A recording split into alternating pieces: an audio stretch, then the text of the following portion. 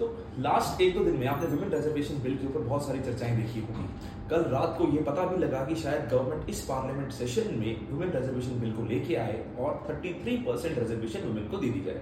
अब किस तरह वो फॉलो किया जाएगा अभी उस चीज की कोई क्लैरिटी नहीं है, पर अगर हम थोड़ा सा समझे इस विमेन रिजर्वेशन बिल को, तो ये जो विमेन रिजर्वेशन का मुद्दा है कोई नया मुद्दा है, it's not a new issue. This goes back to 1931 where for the first time during the time of Indian national movement this concept of women reservation was even talked about. Now at that point of time, some of our nationalist leaders like Begum Shahnawaz, Sarojini Naidu, they wrote a letter to the British PM that it is not acceptable. They said it is not required in the new constitution because this will be against the idea of equality. तो वहाँ पे ये मुद्दा जो था खत्म कर दिया गया। फिर 1947 में जब इंडियन कॉन्स्टिट्यूशन में बात की जा रही थी, उस टाइम के ऊपर भी ये चर्चा की गई कि क्या वुमेन रिजर्वेशन होनी चाहिए। Some of the members of the Constituent Assembly they even stated that yes, women should be given reservation, but उस टाइम के ऊपर एक हमारे noted freedom fighter थे by the name of Renuka Rai. She said कि हमने जो ये लड़ाई लड़ी है भारत की आजादी की, हमने कंधे से कंधा मिला के लड़ी है with men. We have fought this with men at an equal level. So why there should be some special kind of treatment given to women? And this constitution will take equal care of both men and women. So no sort of reservation is required. तो उन्होंने बोला संविधान ध्यान रखेगा, पर women reservation या फिर women की जो रिप्रेजेंटेशन थी वो उतनी कभी हुई ही नहीं जितनी होनी चाहिए थी।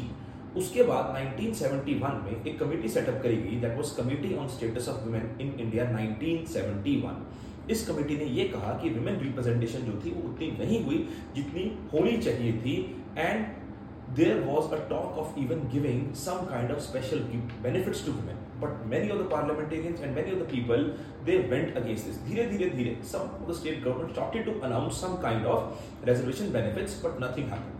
In 1988 there was a formation of National Perspective Plan for Women.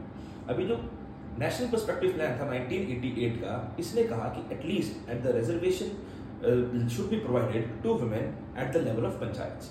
तो जब 1992 में 73rd और 74th अमेंडमेंट एक्ट आए जो कि पंचायती राज इंस्टीट्यूशंस और अर्बन लोकल बॉडीज को टारगेट करते हैं, उसमें विमेन को थोड़ी सी रिजर्वेशन दी गई और ये कहा गया कि 1/3 seats shall be reserved for women.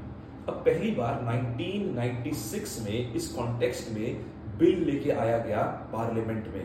अब जब 1996 में एच.डी. देवगौड़ा भारत के प्रधानमंत्री थे, उस टाइम के ऊपर पहली बार जो था वो बिल आया इसलिए कि women should be given some kind of reservation in the parliament and the state assemblies.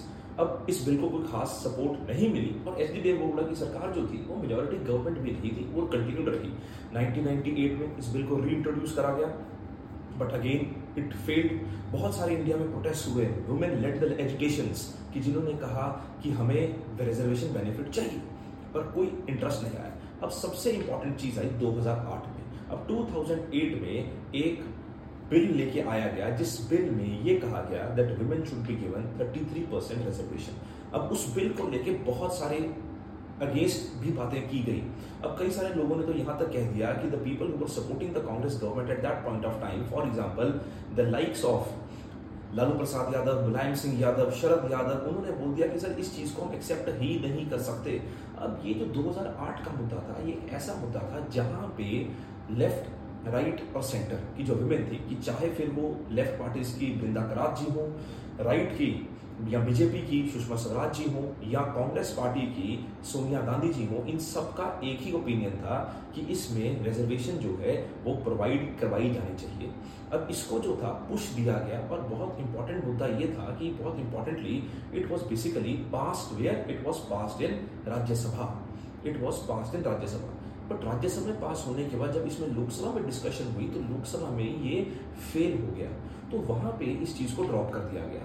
पर उसके बाद भी अगर हम आज का सिस्टम भी देखें, अगर हम प्रेजेंट डे की बात करें, तो वुमेन की जो इंडिया में रिप्रेजेंटेशन है वो बहुत लिमिटेड है। आज भी भारत की पार्लियामेंट में अगर देखा जाए तो वुमेन मेंबर्स जो हैं बहुत लिमिटेड हैं। अराउंड 78 मेंबर्स वुमेन मेंबर्स हैं कहाँ पे, हमारी लोकसभा में, और उससे कम मेंबर्स हैं हमारे राज्यसभा में। पर अगर उसी तरह कंट्रास्ट में कंपेयर करो, जो वोटर टर्नआउट है या वुमेन पार्टिसिपेशन है, तो वोटर टर्नआउट और वुमेन पार्टिसिपेशन कंटिन्यूअसली इंक्रीज कर रहा है टाइम बाय टाइम। एक सर्वे कंडक्ट किया गया था जिसमें यह बताया गया कि 2019 में जो वोटर टर्नआउट है वो बेसिकली ऑलमोस्ट इक्वल था विद रिस्पेक्ट टू मेन। अब इसको काफी सारे लोग बोलते हैं silent revolution of self empowerment. It is a silent revolution of self empowerment where the women have started to come out in huge numbers and they have started to asking for or started to decide with respect to the voting। अब इसमें एक और survey conduct किया गया जिसमें यह कहा गया था कि विमेन वोट किस बेसिस के ऊपर डालती हैं, क्या वो अपने ओपिनियन को देखती हैं या किसी और के कहने पर वोट डालती हैं। तो काफी ज्यादा वोटिंग परसेंटेज ये डिसाइड किया गया कि women they take their own decisions. जो CSDs ने सर्वे किया उसमें यह पता लगा कि 81% विमेन, जो उनका सैंपल सर्वे था उसमें से 81% women they decided to vote in Lok Sabha by their own decision making, not influenced by anyone else। उसी तरह अगर हम देखें विमेन की कंटेस्टिंग को कि 2019 लोकसभा इलेक्शंस में विमेन का जो कंटेस्टेशन है वो भी जो था वो इंक्रीज हुआ कि एज ऑफ नाउ अगर हम 2014 में देखें तो 8.1% विमेन ने कम्पीट किया था, इलेक्शन कंटेस्ट किए थे और उसकी जो ग्रोथ हुई है वो 8.9% के आसपास की ग्रोथ हुई है with respect to women in the contesting elections. तो जैसे मैंने आपको पहले कहा कि in spite of all such things only 78 women were elected to our lower house, that is the Lok Sabha, which is very less compared to very least developing countries like Uganda or Rwanda, where still the women representation is quite high।